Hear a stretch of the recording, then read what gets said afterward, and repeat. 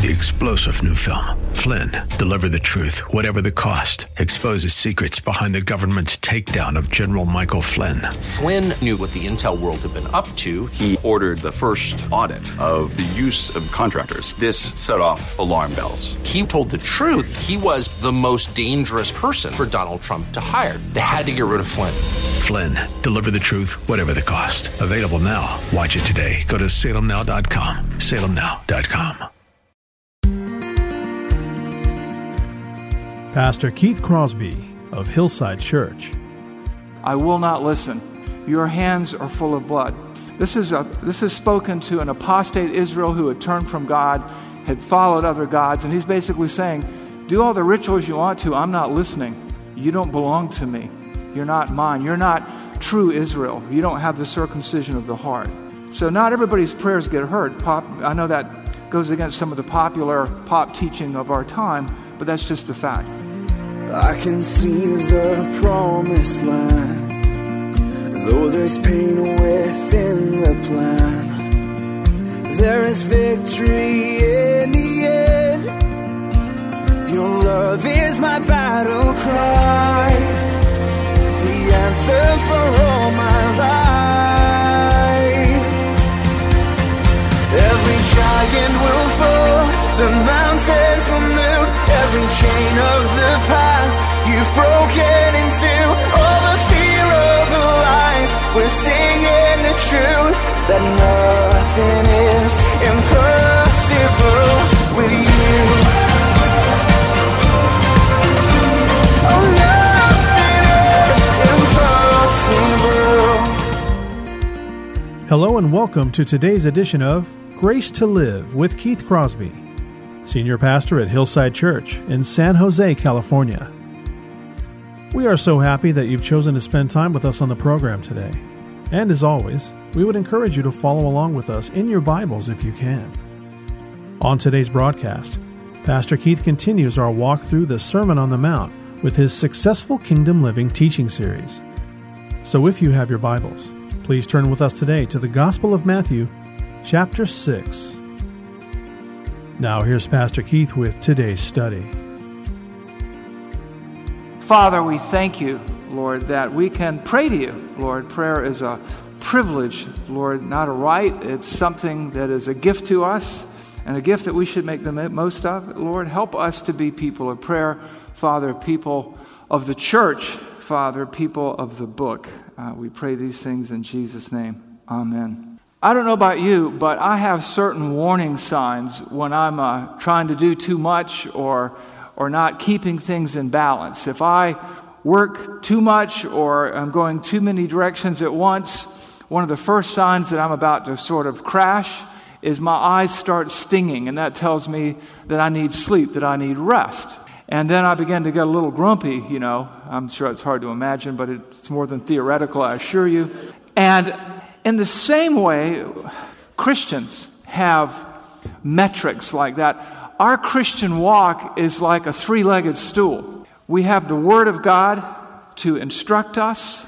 We have the people of God, the church, to encourage us, who we minister alongside of. And we have prayer. And if we neglect any one of those three things, that stool, that three-legged stool, becomes wobbly. And two of the most often neglected things are prayer and the reading of God's Word. And today we're going to talk about prayer, because prayer is fundamental to your spiritual growth. Prayer is fundamental to your spiritual well-being. And prayer is contact with God. You know, we think about it. When Moses would go to the tent of meeting, he would come out and his face would be shining. His countenance would be changed. And at one point, he had to put a veil over his face because he was scaring the people of Israel with his appearance. He was radically changed and transformed. And I would submit to you that when we pray and that when we, for lack of a better descriptive term, rub shoulders or elbows with God, metaphorically speaking, it does not leave us the same. And when we neglect prayer, just like some people when they neglect sleep or rest, it begins to show tangibly in our lives. And so today I want to talk to you about prayer. As you know, we were in Matthew 6 last week, and we did a helicopter flyover of Matthew chapter 6 and worship. And I promised you that we would come back in and swoop down for a closer look. And one of the primary aspects of worship is prayer. And so today we're going to begin a 2-part series within our larger series on prayer. Part 1 are some of the basic facts about prayer. And part 2 will be, next week, some of the basic principles about prayer. And the passage that we're going to look to is the passage that we've been in, Matthew chapter 6. And we're going to look at Matthew chapter 6, verse 1 and verses 5 through 13. And we're going to learn some of the basic facts about prayer. Now you're saying, well, I've been a Christian for 10 years, 15 years, 20 years. You know, it amazes me that every time I re-examine a topic as I study it as a pastor or a subject or a passage, I see something new every time. And sometimes we have to be reminded what we already know is true. It's sort of like, continuing education when you've got a real estate board or some sort of board exam you have to pass. Well, this certainly isn't an exam, but it is good to have a refresher every now and then.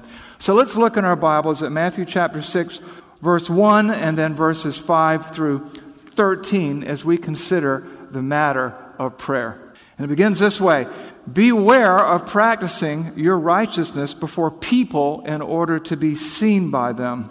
Then you will have no reward from your Father who is in heaven. And then verse 5, and when you pray, you must not be like the hypocrites, for they love to stand and pray in the synagogues and at the street corners, that they may be seen by others. Truly I say to you, they have received their reward. But when you pray, go into your room and shut the door and pray to your Father who is in secret, and your Father who sees in secret will reward you. Verse 7, and when you pray, do not heap up empty phrases as the Gentiles do, for they think they will be heard for their many words. Do not be like them, for your Father knows what you need before you ask Him. Pray then like this. Some translations say, pray then this way. Our Father in heaven, hallowed be your name. Your kingdom come, your will be done on earth as it is in heaven. Give us this day our daily bread, and forgive us our debts, or forgive us our trespasses, as we also are forgiven our debtors. And lead us not into temptation, but deliver us from evil. Well, today we're going to talk about the first half of what I read, verses 5 through 8, and understand some of the basic facts about prayer. As I was preparing for this message, I thought, well, I'll look up some definitions of prayer. And I went to various and sundry sources, the Baker Encyclopedia of the Bible by Walter Elwell and Barry Beetzel. And it defines prayer as the intentional communication with God that can be spoken or written. It is often petitionary in nature, though it may take other forms. Both the Old Testament and the New Testament assume that God hears and responds to the prayers of His people. I like that last part. God hears and responds to the prayers of who? His people. That works. Another definition, which I found sort of interesting and it's somewhat amusing, was from the Lexham Theological Workbook. And it says this: prayer in its broadest sense is communication with God. Prayer is both a linguistic and gestural construal of fundamental realities that define the relationship with God. Well, that's a mouthful right there. I don't know about you. It's also a mindful, and I'm not as crazy about that one. I'm sure they meant well. The next one comes from an old, reliable document called the Westminster Confession of Faith, the Shorter Catechism. You may know the first question: what is the end of man? What is the purpose of man? What is the chief end of man? To glorify God and to enjoy Him forever. And they define prayer this way: Christian prayer is the end product of Christian prayer is an offering up of our desires unto God for things agreeable to His will in the name of Christ, with the confession of our sins and thankful acknowledgement of His mercies. Nothing like an old classic. That's like an old Chevy. It's always reliable, right? Then we come to Wayne Grudem's Introduction to Systematic Theology. And he's really, you might not try to write this down because it's a long one. Prayer is communication with God. I like that one. Grudem gets a lot right. His whole miracle thing and some of his other things are a little off. His understanding of the roles of men and women in the church, spot on. And this definition of prayer is spot on. Here's my definition of prayer. Prayer is talking to God. Prayer is talking to God. That's what it is. It's you and the Almighty together.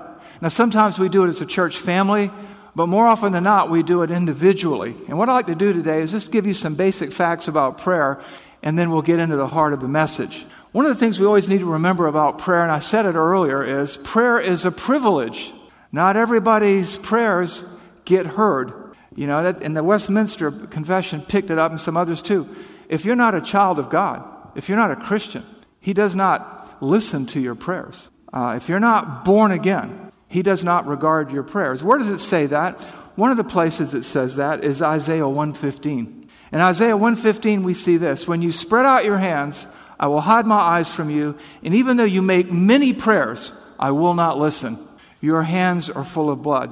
This is spoken to an apostate Israel who had turned from God, had followed other gods, and he's basically saying, do all the rituals you want to, I'm not listening.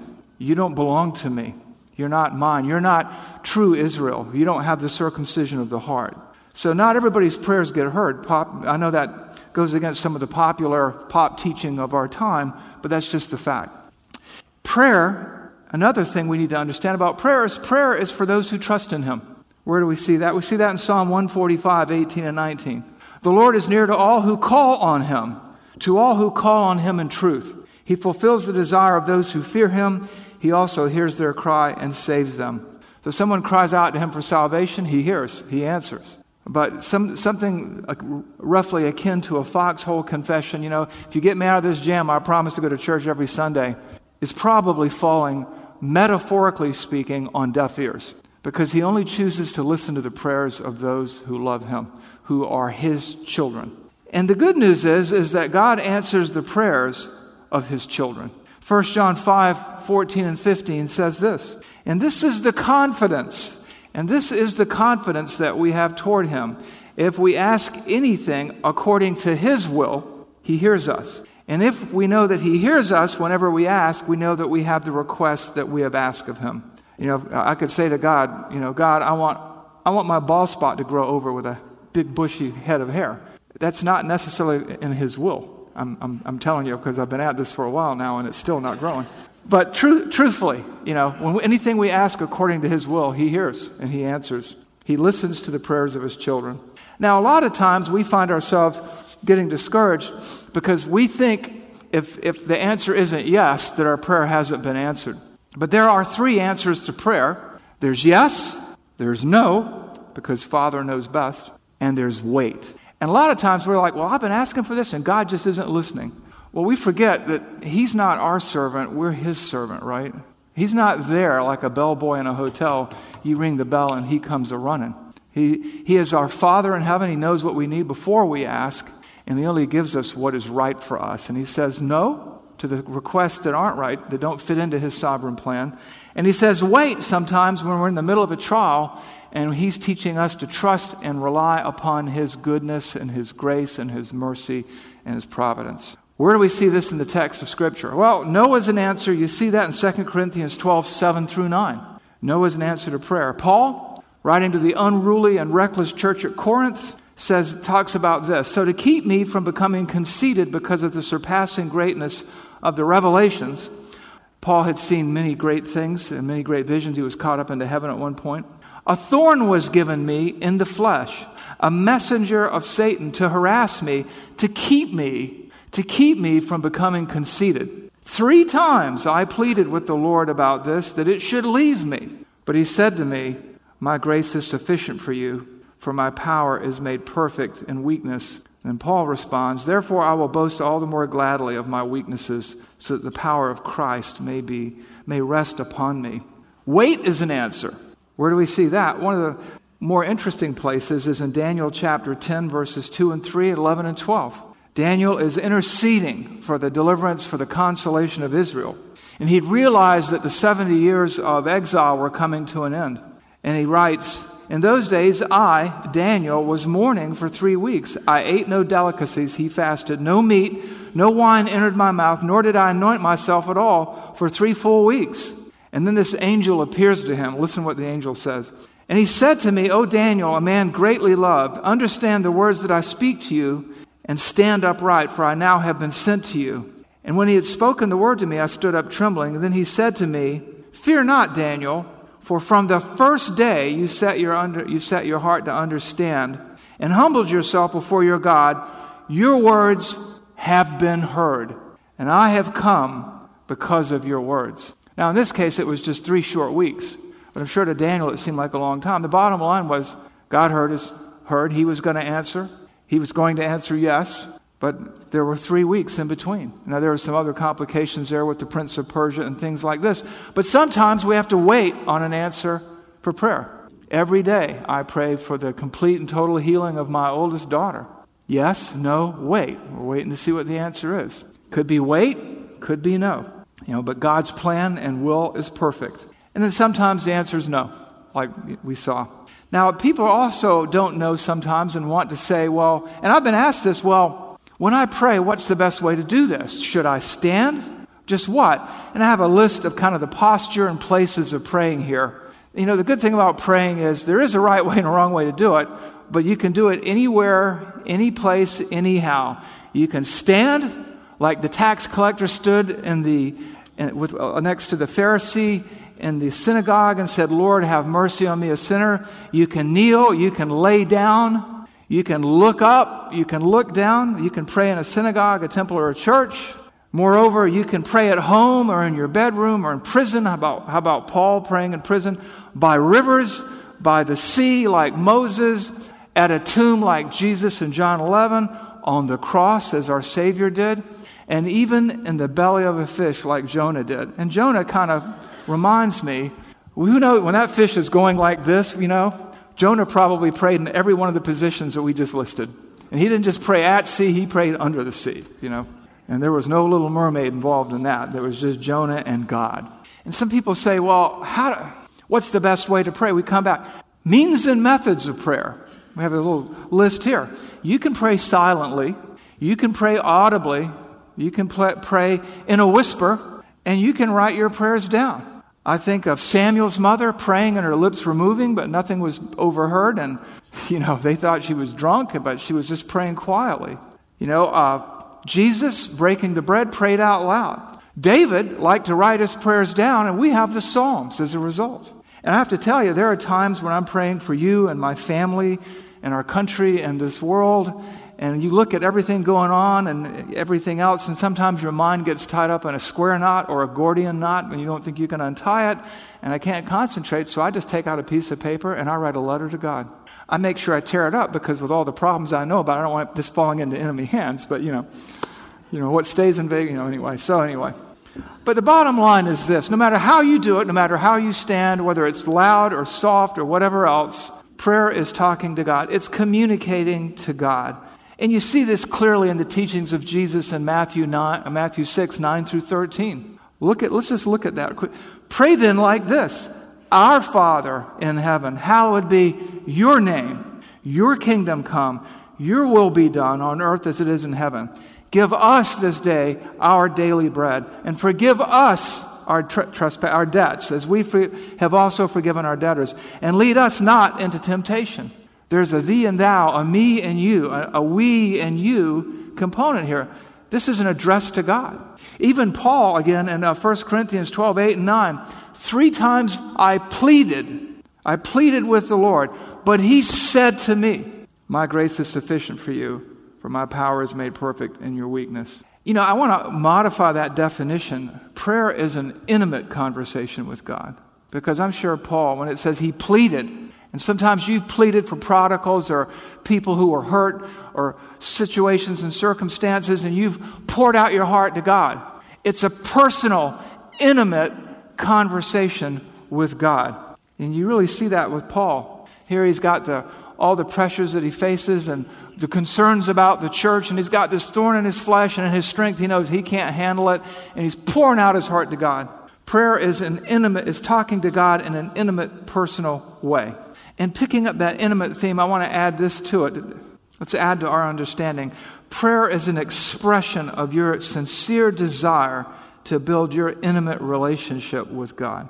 You see, this intimacy, this developing, blossoming, continuing closeness takes place through prayer. Again, Psalm 145, 18 and 19. The Lord is near to all who call on him, to those who call on him in truth. He fulfills the desires of those who fear him. He also hears their cry and saves him. You know, the gods of the pagans are far off and unknowable, but our God is close up and personal. He lets us understand how He thinks, what He wants for us through His Word. God speaks to us through His Word, and we speak back to Him through prayer. And prayer pleases God. Where do we see this? We see this in 1 Thessalonians 5:16 and 18 through 18. It says, "Rejoice always, pray without ceasing." There's a good habit. "Pray habitually. Give thanks in all circumstances, for this is the will of God in Christ for you." God wants us to pray. He wants us to reach out to Him. He wants us to connect to Him. He wants us to be close to Him. He wants us to talk with Him. He wants greater intimacy with you and me, with us. God wants us to pray. He doesn't need our prayers. Prayer never changes God's mind. Can you imagine 100 people over here praying for this, and 50 people over here praying for that, and 10,000 people over here praying for that, and God going, well, I was going to do this, but these guys outvoted these guys, and these guys, it doesn't work that way. And that's sort of the background I wanted to give you on prayer. And now I want us to look at Matthew 6, 5 through 13, and I want us to draw three conclusions regarding our approach to prayer, regarding our understanding of prayer, that we might be prepared to take our prayer lives to a higher level. That we might be prepared to look at our approach to prayer and grow. You know, I'm reminded that, and I'm not comparing us to reptiles. Reptiles grow until they die. You might think I look like a lizard, but that's not what I'm talking about here. And you know, some of these, I think it's sequoias, grow until they die, and Christians are to grow until they die. So let's draw three conclusions from our text in Matthew 6, 1, 5 through 13. So that we can continue to grow in Christ and in our intimacy with Christ and in our prayer life, so that we can be used and useful to Him. And the first conclusion I'd like you to draw, and it's pretty simple, it's probably review for many people here, is that there is a right way and a wrong way to pray. There is a right way and a wrong way to pray. You know, and this is true of every important thing in life. There's a right way to do something and a wrong way to do it. There's a right way to change a tire and a wrong way to change a tire. And there is a right way to pray and a wrong way to pray. Where do we see that? We see that in Matthew 6, 1 and 5. "Beware of practicing your righteousness before other people in order to be seen by them. Then you will have no reward from your Father who is in heaven. And when you pray, you must not be like the hypocrites, for they love to pray, to stand and pray in the synagogues and at the street corners, that they may be seen by others. Truly I say to you, they have received their reward." You know, if you're praying for anyone or anybody else, I don't mean interceding, but I mean if you're putting on a show, that's the wrong way to pray. If you're adapting some sort of pagan prayer practice because it looks intriguing or exciting and new or whatever else, and you're thinking, well, I can pray like them. They pray this way. That's what Israel said about the Canaanites, and it got them into a world of trouble. Developing a healthy prayer relationship with God requires our sincerity and our heads and our hearts. A relationship must be based on truth. A relationship with God makes Him the focus of our lives, Him the center of our concern, not impressing other people. And part of this is realizing there's a right way and a wrong way to pray. You see, it's not even the quantity of our prayers that matter, it's the quality. Now let me be careful here. I'm not saying, well, as long as, it's kind of like this myth of parenting, where you have quality time and quantity time. Well, I don't have much time to spend with my kids, but I spend quality time with them. And that's a recipe for disaster. If I feed my daughter 1 ounce of steak a week and 1 ounce of water a week, no matter how good an age that steak is, no matter how pure that water is, she's going to die of thirst and she's going to starve. You can't have quality time without quantity time.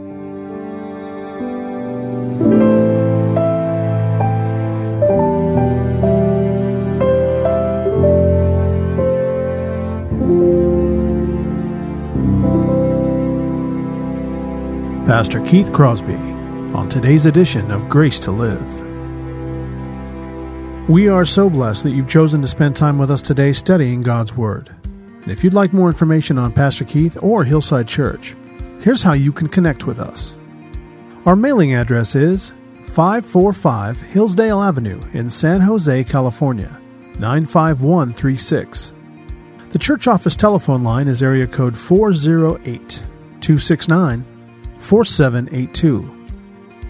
And you can connect with us on our website, which is gracetoliveradio.org. There you can check out archived messages of past sermons and also listen to Pastor Keith's weekly blog. And please remember that the Grace to Live radio program is a listener-supported ministry outreach of Hillside Church if you'd like to partner with us financially. Again, all of these things are available to you on our website, gracetoliveradio.org. Also, I'd like to remind you that Pastor Keith and the staff here at Hillside always look forward to hearing from you. So if you'd like to drop us a note, you can email us here at keith@hillside.org and also at jono@hillside.org. That's JONO@hillside.org. Well, we hope that you'll join us again next time for Grace to Live. But until then, I'm your host, Kevin Reeves, and on behalf of Pastor Keith and everyone here at Hillside Church, it is our prayer that the Lord will richly bless you. And thanks for listening. Every giant will fall, the mountains will move, every chain of the past you've broken into. All the fear of the lies, we're singing the truth. Thank you for listening to Pastor Keith Crosby from Hillside Church in San Jose. Be sure to join us for our Tour of Israel, April 30th to May 9th, 2020. For more information, go to hillside.org/Israel trip.